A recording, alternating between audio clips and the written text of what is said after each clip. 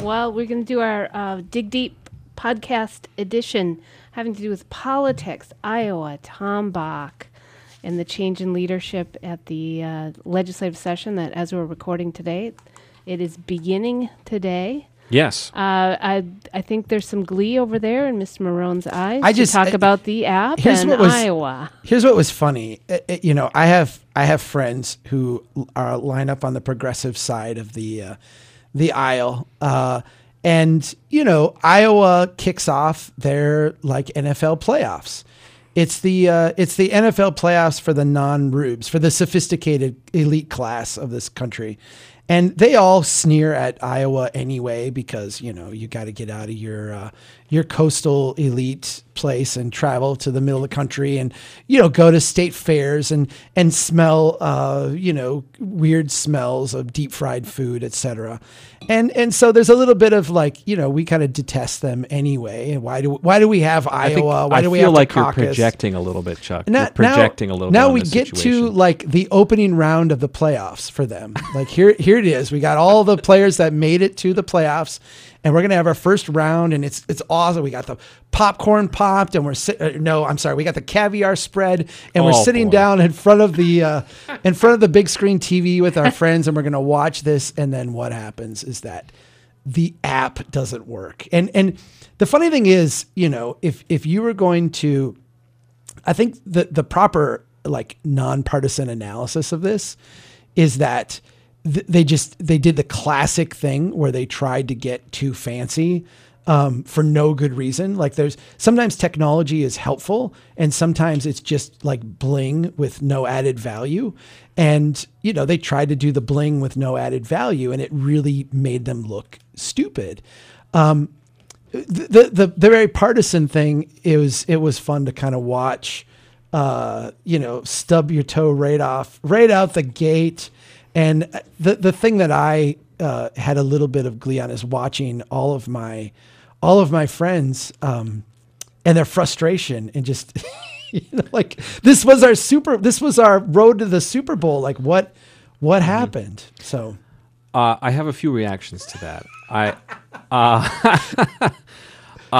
I'll just spin it from the other point of view because it's not inaccurate to say that it's like the opening game of a season of a professional sport. For political junkies, it is a big deal, and it's a particularly big deal if you are invested in everything going on. I don't think it resonates in November, but I do think that Iowa doesn't. But right. I think it certainly it affects everybody's mood now. Yeah, and I think the context of what had just happened, everybody knew Trump was going to get acquitted from the impeachment trial, but he indeed did get acquitted.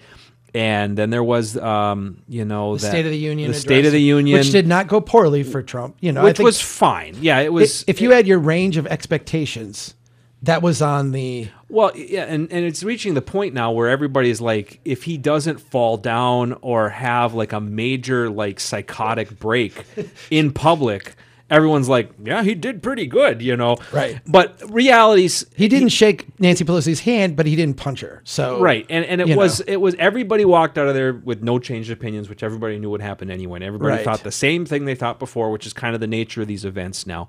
So so I will say that the progressives of the world, at least speaking for myself, and I know probably others, I didn't sit and watch the whole thing play out, but I viewed it with a lot of anxiety, and there's a lot of anxiety for a lot of reasons. A lot of people are worried about the country. There is something with Trump that is different than it's different than George W. Bush. It's different than other Republicans in office. It just feels like lots of change is happening. It's a very nerve-wracking experience. I understand that some people enjoy it, but it's a nerve-wracking experience. And to have, there's really no argument that it was just an enormous foul-up with the caucuses. It was the next day. I didn't really care who won. I don't say I don't care, but I was interested to know who would win. I have candidates that I like, some that I like less, but I'll just see what happens, much like you watch a football game and your hometown team isn't playing, so you're like, oh, I'm interested in the outcome. Well, the outcome was disaster. And even when they finally got the dang votes counted, sort of, we don't really even know to date, the result was basically a tie. So between Pete Buttigieg and Bernie Sanders. And again, and then I had another existential moment where I'm like, oh my God, the two candidates to come out of Iowa are Bernie Sanders and Pete Buttigieg. And I like and dislike things about both those guys, but like when you go back to like 2008 when I was so excited that Barack Obama won Iowa, and it was such an exciting moment in the lives of a lot of progressives who were excited about that moment. And I just think that in 12 years, our top candidates coming out of Iowa are going to be almost 80-year-old left-wing senator and a guy nobody really has ever heard of, who is the mayor of South Bend, Indiana. And it's like, what is this? And we're going up against what a lot of Democrats feel is the greatest existential threat to our democracy in modern times, in Donald Trump and really the presidency that surrounds him, the cultural phenomenon that surrounds him. And we're going up there with these candidates who I like, but man, there's no sense of gravity. And the fact that the first event was such a foul up only seemed to amplify that. I always walk this line because, I don't want to use the word glee, but my laughter here is aimed more at my friends who are, so wedded to the process. Yeah. They're so inside the process. Can I share the some horse glee? race part of I it? want to share some glee with you. There is one thing about this that I enjoyed, and that is watching the 24-hour media meltdown. That was a big part of it. It's like I'm watching Wolf Blitzer, and he's like, I've never like what, and it was like you needed a Control-Alt-Delete on the guy, and they had nothing to talk about. And they were already, and like they got the maps. Like we got maps. Like we're supposed to be able to show maps, and we can't show any maps. Like what do we spend all this time putting together all this stuff when I can't even, And another thing that's important to point out, and if you can separate yourself from the, whether or not you think the democracy is in danger, whatever you think about that, set this aside and realize that how many candidates and how much money was spent for people to go county to county in Iowa and spend all the ad money and cake the airwaves with ads, send out the mailers, send out the social media ads to all Iowa users of social media apps. And in the end result was you may as well have taken all that money and put it in a giant boat and set it on fire and sent it out into Spirit Lake out there, right? And let it sink to the bottom, because there's nobody got a bounce. Nobody learned anything good about Democrats in the process. If you were just tuning in, as many people did, for the first results of the first vote, I wanted to see the winner give a speech. That's really all I wanted. I don't even know if I was going to vote for that person when it came time. I don't know who was going to win. Yeah. Would there be a Howard Dean moment? Would there be... I just wanted to watch. If it's Bernie Sanders, I want to see what Bernie says. If it's Pete, I want to see what Pete says and see what the winner says and if they have what it takes to go to the next level or not. You didn't even get a speech out of it. You did nothing. You got speeches that they gave, but that were all marred by the fact that nobody knew what was happening. Right. So let me. I do. My laughter is about the people wedded, the people who are so invested in the horse race. I know you're not. But I think it's an important thing to say, because there are a lot of people who look at the Trump presidency as like an existential crisis, and I don't want to diminish that. I do think that there is a Trump derangement syndrome, that it's hard to split out the people who are threatened and feel threatened genuinely and the people who are kind of caught up in this frenzy. I mean, I do remember, and it is kind of funny to look at now, how Mitt Romney was an existential threat to our democracy in 2012. His binder's full of women, and this is a sexist person, and if he gets into office, it's going to, all go the wrong way. And now he's a great patriotic American because he voted to impeach Trump. We're really seeing partisanship on display in things like that, because my view is, like, if you have a belief about a process thing, what's constitutional, this party shouldn't matter, blah, blah, blah, whatever. If you say party shouldn't matter, blah, blah, blah, the blah, blah, blah should be the same for both parties. Both parties, Right. It's interesting, because I have argued for the last 3 years that the way you defeat Donald Trump as president is to actually treat him as president. Treat him presidential. Don't tear up the State of the Union speech, stand and applaud when he says a line that you agree with. Like, treat him presidential, because the dissonance between his behavior and the office is so great that if you actually magnify that even greater by treating the office with reverence, he becomes a caricature. I mean, and so to me, I feel like the greatest argument that the Democrats have today is just my God, make it stop. Like, I go on my Twitter feed. I've said this before on this program. I go on my Twitter feed. I do not follow the president. I do not follow this horse race. I'm not part of the political spin cycle. Like, I don't want any of this. And I am inundated every day with presidential tweets, not because I follow it or follow anyone who follows him, but because there's like 6 degrees of Donald Trump. Like, I can't get away from it. I can back this up because Chuck messaged me a couple weeks ago, took a screenshot of his Twitter feed. I did. Yeah. And he, like he said, he doesn't follow the president on Twitter, but his, like a solid wall of his Twitter feed was either Trump or someone responding to Trump. And so there's these messages always magnified into your view. So you look, and there's a certain amount of just, I think we got to this point with Jesse Ventura, really, back in the early 2000s here in Minnesota, which is, I like some of his policies. I like what he originally stood for. I'm caricaturing the people who supported him. I voted for him for change, what have you. But like, why are you going off on all these things? Like, just act like a governor. Don't act like a all-star wrestler. Like, make it stop. And I think he got to the point where, like, he realized his negatives were so high, he wasn't going to win re-election. I think the best chance that Democrats have is to have the moderate marginal voter say, just like, make it stop. Yeah. And the more that Democrats, I was going to say, debase themselves or go down to that level and actually become either Trump derangement victims or, part of like the crazy spin cycle, like, I'm going to tear up your speech because I'm mad.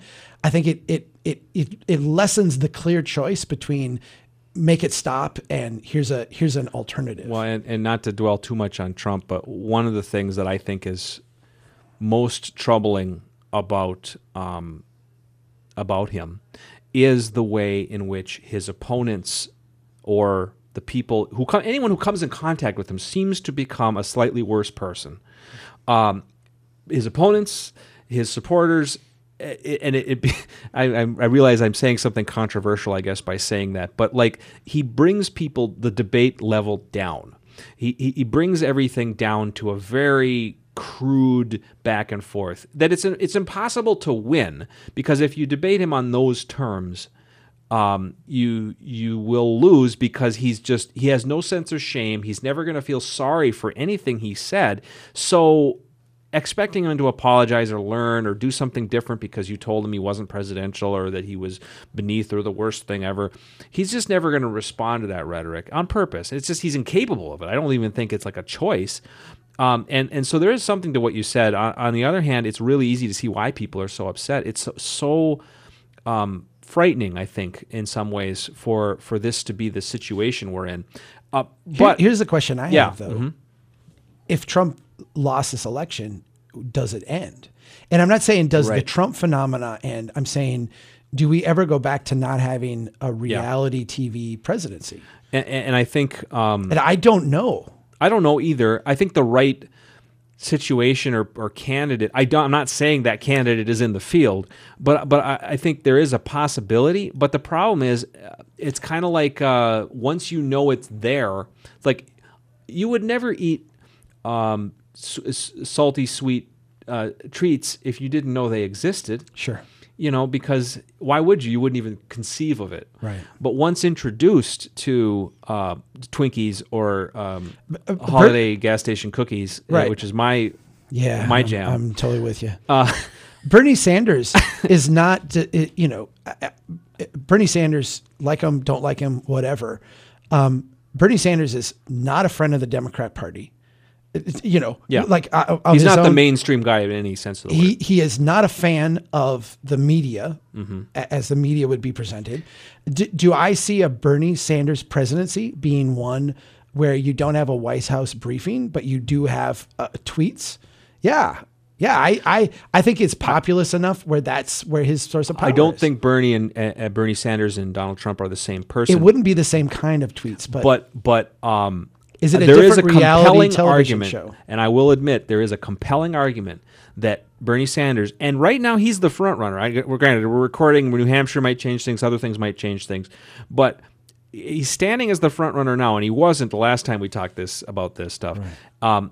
There is an argument to be made that he's an analog. He's a response to the Trump presidency and appeals to some of the same emotions of his most devout supporters that Trump did, and is experiencing in this primary process. It's almost the same as that 2016 Republican campaign. So many candidates, including a lot of ones that you'd think would do pretty well.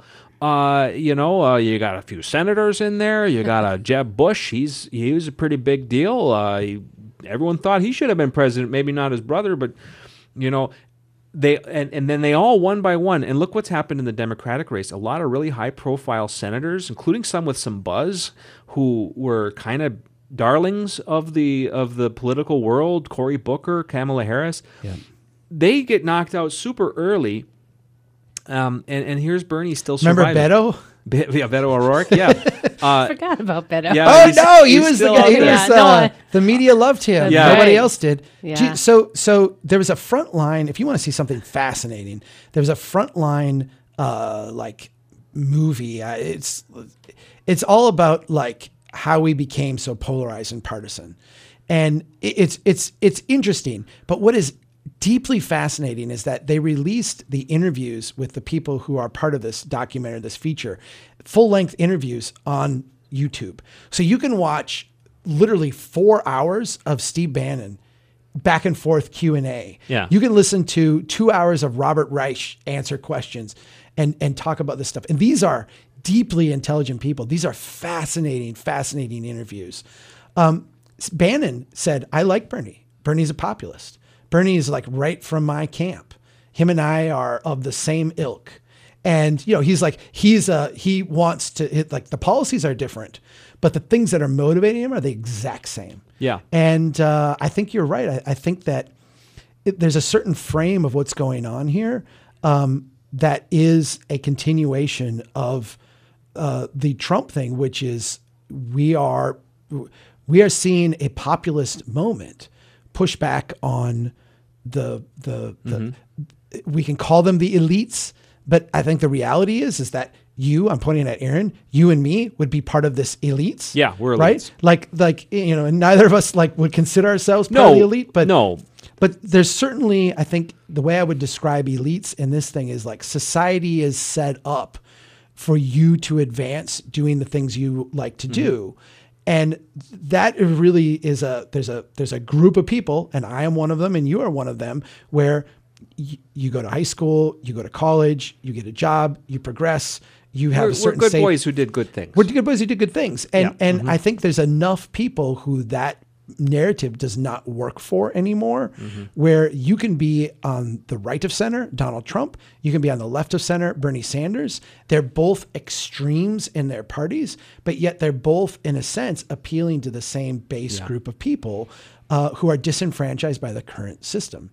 And that's what makes them both anathema to their, to their parties. The interesting thing on the Democratic side, it turns out this is all we're talking about, I guess, but the interesting thing that I'm seeing is the Democratic Party now, and this is true in Minnesota. We're seeing it on a smaller scale because Minnesota is not as diverse as the Democratic Party as a whole nationally. You have a very real pushback on Bernie Sanders, but on other candidates too. From African American voters and other groups of racial minorities because of the fact that the Democratic Party, regardless of its policies, has come to become this kind of urban party where the most diverse communities tend to be Democratic communities. And all of these groups want representation. They want their issues to be taken seriously. And those issues aren't necessarily on the radar of the white American majority, and as a result, it'll be interesting to see how a Bernie Sanders or any of the other candidates navigate what they need to do to reach, I think James Carville recently said, and he had a kind of a bias to his comments, but James Carville, the former advisor to President Clinton, the Bayou Politico guy, he made the argument that the Democrats, to win this particular election, are going to need their whole coalition. The coalition's right there. It's sitting right at about 52%. If the whole coalition stays together, if the people who voted in the 2018 race, who voted in a Democratic Congress, if all of that comes together just like it could, well, I think you can say safely that the Democrats could very easily win this election, and it wouldn't necessarily even be really close. However, we know from 2016, because this is what happened in 2016, that if that coalition is broken or not functioning or is, whatever, even if you believe that there was voter suppression in some certain close states, whatever the case may be, I know personally a lot of people who would normally have voted Democratic who either voted for Trump, for a third party, or didn't vote at all because they didn't like Clinton or they didn't like the situation or something didn't feel right to them. That's how Trump wins again. If he does, is that same thing happens again. And it's more than possible. The weird thing about Trump, and you mentioned how maybe the Democrats would just leave him be, treat him like the president and pretend like he's not nuts and let him be nuts on his own and see what happens.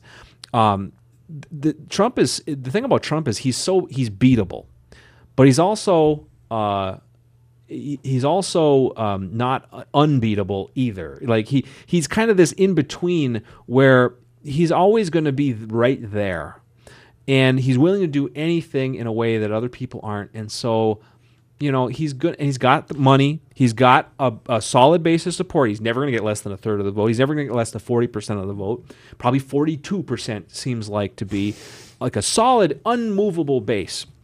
He just has to get a little bit more, and he can. He did in 2016. But, I think everybody wants it to be like, oh, we want to be able to predict exactly how this is going to go for certainty, and we want to just believe like there's going to be a winner and a loser and know how it's going to go. And I think what Trump is good at is improvising, because I don't think he's capable of doing anything other than improvising. He's going to be in it till the end just because of that.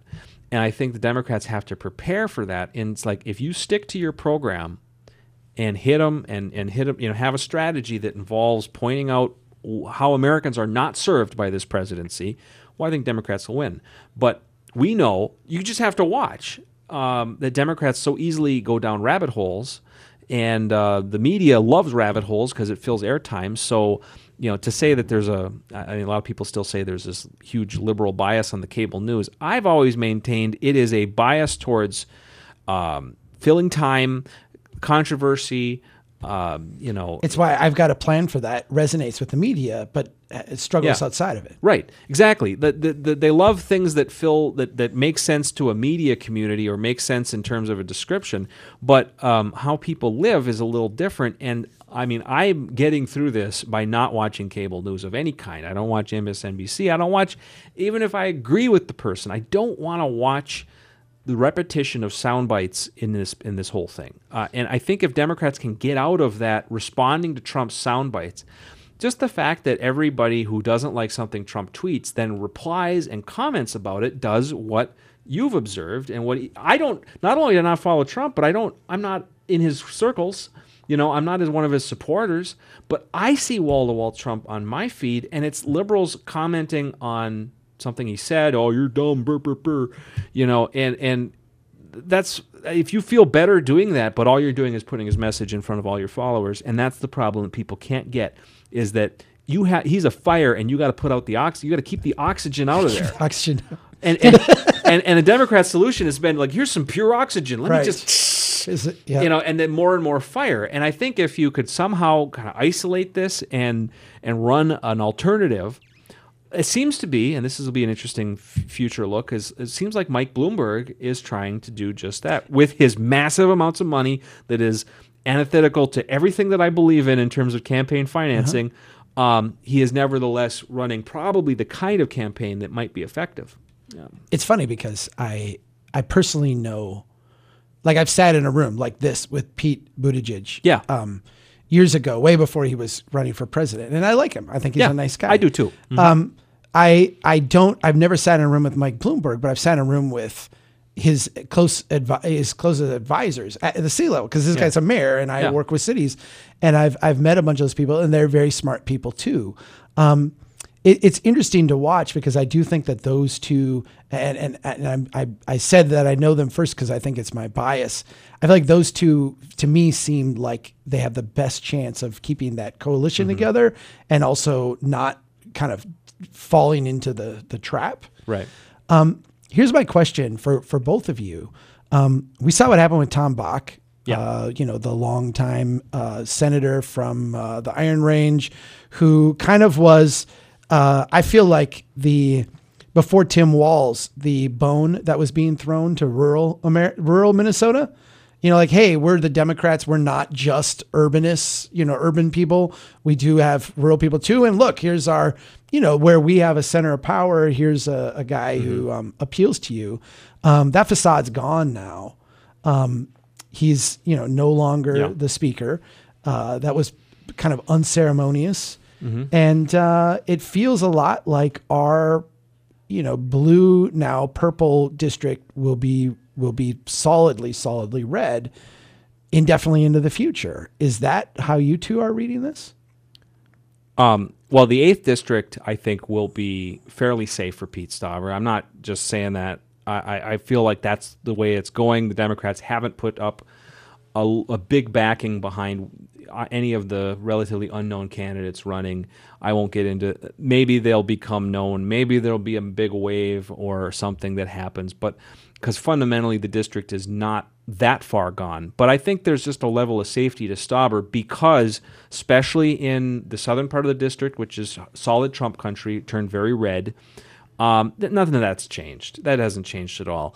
Duluth is still solidly Democratic. Maybe increased turnout helps the Democrats, but on the same side, Stauber's done quite well on the range, and I just think a lot of people are because the Democrat's not going to be from here up north. It'll be someone from central Minnesota, in all likelihood, who is the Democratic nominee, and so a lot of Rangers have become comfortable with Pete Stauber because of the mining issue. I don't know that that's the only issue that matters, but he's done nothing to offend anybody, and he's the incumbent, and he has so much more money than the other side, and the other side isn't trying that hard yet. So for all those reasons, I think there's a certain safety with Pete Stauber right now. As far as the legislative races go, and I wrote a rather extensive piece about Bach that got some attention, I guess you'd say, around the state, and I point out that it feels, to some people want to paint this, and certainly Paul Gazelka, Senator Paul Gazelka, the majority leader in the Senate, specifically tried to make some political hay off of that for that reason. It looks like the DFL is taking a rural voice and silencing it. And that you can make that interpretation if you want. The reality is Senator Bach was leading a caucus that was changing, and that he was out of step with that caucus on a few issues, but more than that, was of an Iron Range labor political tradition that made him uniquely difficult for him to lead in the style, the modern political style that is coming out of these suburban and urban seats where more DFLers are winning. It's not that the urban and suburban districts are looking to punish the range, or some people interpret that with the mining policies and things, but it's more that Tom Bach comes from a certain style of politics, and that style just is losing. And because the kind of voters who still respond to that kind of tough, jobs kind of, that kind of old-fashioned politicking, they're on the range and elsewhere becoming more conservative, at least in how they vote, because they don't want to hear about environmental regulations. They don't want to hear about, cultural issues where liberals have made advances in recent years. They don't want to hear about that. And so Tom Bach was playing this, balancing act. He's trying to balance his roots, his pro-mining policies and for his pro-mining friends and communities back home, with this, environment that was changing where, the urban areas are growing so fast and they have so many specific needs that are so very different from those of small communities on the range that, Bach was always, as I point out, Bach was always going to lose this at some point. The fact that it happened mid-term or mid-2-year cycle, right before a session, was, as you point out, unceremonious. But on the other hand, I think that caucus, and I honestly thought Bach was going to survive the challenge. I don't know what the vote totals were in the caucus. It was obviously a private thing. I've heard rumors and people speculating, or who know one of the senators.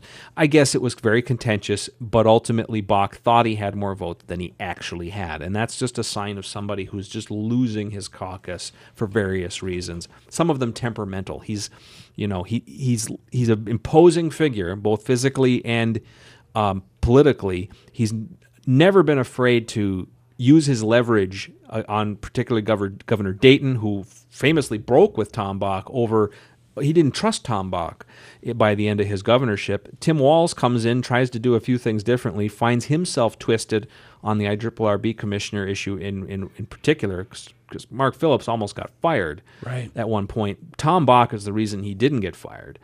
And I think that kind of attitude, like, hey, what if we wanted to reform things, change things on the range, try to do something different? Tom Bach wasn't open to that because he viewed it as his domain.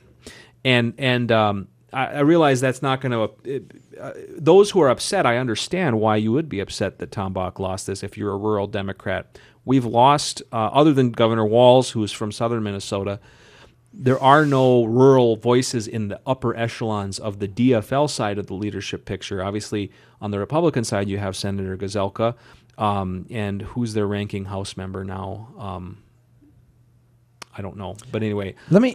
Can I ask a meta question? Go ahead. I'm sorry. I didn't. No, it's okay. I didn't hear your question. Who's on the Who's Senate? the ranking? Who's the Senate minority leader for the Republicans, or the House minority leader for the Republicans? Oh, who is the... Maybe I should know this. I don't. Doubt. Is it Kurt Doubt still? Yeah. Okay. Kurt so Doubt. Kurt Doubt's another rural. So you got Kurt Doubt and Paul Gazelka. So they can plausibly say, look at us, we're rural. That's nice and all, but the reality is the state is not, the population is so tilted towards the metro and suburban areas that the reality is there's more votes in those areas, and that's what's happening. And if you want to say, like, well, what about us in rural Minnesota? I shouldn't make fun of it because I live in rural Minnesota and I know what they mean when you say that. But when a third of the votes are in the rural area and you try to make it this big cultural, it's just cultural. It's not about policy. Right. It's cultural. Like, I don't, people who are upset about this in the rural Minnesota probably were already going to vote Republican, most of them. And the reason is because it's cultural. It's like, I don't trust those metro people. I don't trust the Twin Cities. I don't like it. I don't feel comfortable there. I don't like driving there. What's with the 3 lanes? You drive in the middle lane? What do you do? It's all part of that same feeling of being alienated from this power structure. And you're not going to fix it just by putting a Tom Bach, as we've learned, because this has been happening even with Tom Bach as both the minority and majority leader at different times. Will he run for re-election? That's a open question. I wonder. He may. If it were me, I wouldn't want to. Right. And I say that with all due respect. I mean, he may find that it's. Maybe after the feelings pass and he feels like he's back in the swing of things, maybe he wants to stay. It's a weird, in the Senate, it's the weird 2-year term for the Senate because of the redistricting that's going to happen 2 years later in 22. So maybe, but if he didn't, I wouldn't be shocked, but I don't know. Can I close us out with a meta question? I don't think it's answerable, particularly not in the time we have left. Yeah. But I think it's one that we can ponder and maybe come back to. I think when we look at the Twin Cities metro area and the DFL dominance of that, my critique of that area would be because you can win every election 60-40 DFL. The moderating part of the 40 that would keep you from doing things that are crazy let me just use my words, that would be a little bit like out there. The moderating part shifts way to the left. And you wind up with this kind of intellectual bubble where it kind of self-reinforces itself in a way that I think from a governing standpoint is destructive. I think that good governance includes people who are on the left of the spectrum and who bring to the debate the values of the left, and also from the right of the spectrum who bring to the debate the values of the right. And I feel like the best governing coalitions are ones that are 52-48, you know, 55-45. Often produce the best legislators. They do. Because those legislators have been tested. Their ideals, their efforts. And it doesn't mean they're exclusively moderate. It just means that they're better. Not moderate. Just more. So you look and like the conservative critique of the Twin Cities is it's just a DFL bubble, and like things have actually kind of gone off the rails in some ways because of that. I think you can make the same critique, and I started with the Twin Cities because it's further from us. I think you can make the same critique with the 70s, 80s, 90s Iron Range, where it was one party dominant. I think we can see some of the bad effects that had. And I, as having grown up in that environment, exactly that, I've been going through just the feelings about this because I was raised in that environment, and everybody, who's anybody was a Democrat for the most part. Some of the business people and mining executives were the Republicans, and they were easy to identify because they had the money, and you could point at them and say that's what a Republican is. But or they were extremely religious and social conservatives. Those are the two groups that were Republican. Everybody else was a Democrat. And I'll say that I kind of grew up in that environment thinking that the reason 80% of the people voted for Tom Rukavina or 70% voted for any of the other Democrats was because the reasons why I liked Tom Rukavina or the reasons why I was a Democrat was what everybody believed. Right. It was this feeling of invincibility that no matter why you were a Democrat. Now, for a lot of Democrats, that was because the Democrats were the Labor Party, and that meant stomping on them environmentalists because there was a belief that, that our guys, and they were all guys, were the ones who were going to do this. And they thought the same thing. Now, as reality plays out and as reality changes, I have come to believe, and I realize, and so have a lot of people on the Iron Range who are nothing like me politically, have come to realize that, wait a minute, that coalition that elected people with 80% never did agree about all that much, really. It was the sense that we were all together. It was the sense of belonging. And you point out, it led to a uniform voting for Democrats, no matter how far left or moderate they were. And we never really stopped to consider what we were really supporting. It was part of the team. Well, and here's my point on that. Is, as someone who is interested in reform and in reform, particularly at the local level, one of the things that I see with organizations like the IRRB and other institutions is that when they become monolithic in their party, the personal bonds tend to override the other bonds. The classic, and again, it's sexist, I suppose, but he's a good guy, is the term used whenever you encounter somebody who probably shouldn't be in their job, right? But no one has the heart to primary them, challenge them, or to replace them in a government job or anything like that. Well, he's a good guy. So here's my meta question. Okay. As we shift into what seems to me to be a much deeper red situation, in rural America in general, in our area in specific, and that red has become more associated less with the Newt Gingrich, kind of radical reform. Let's shake up the system. Contract with America. Here's all the things we're going to change, and more of a personality-driven, approach. Are we locking ourselves into something that is going to be hard to culturally get out of?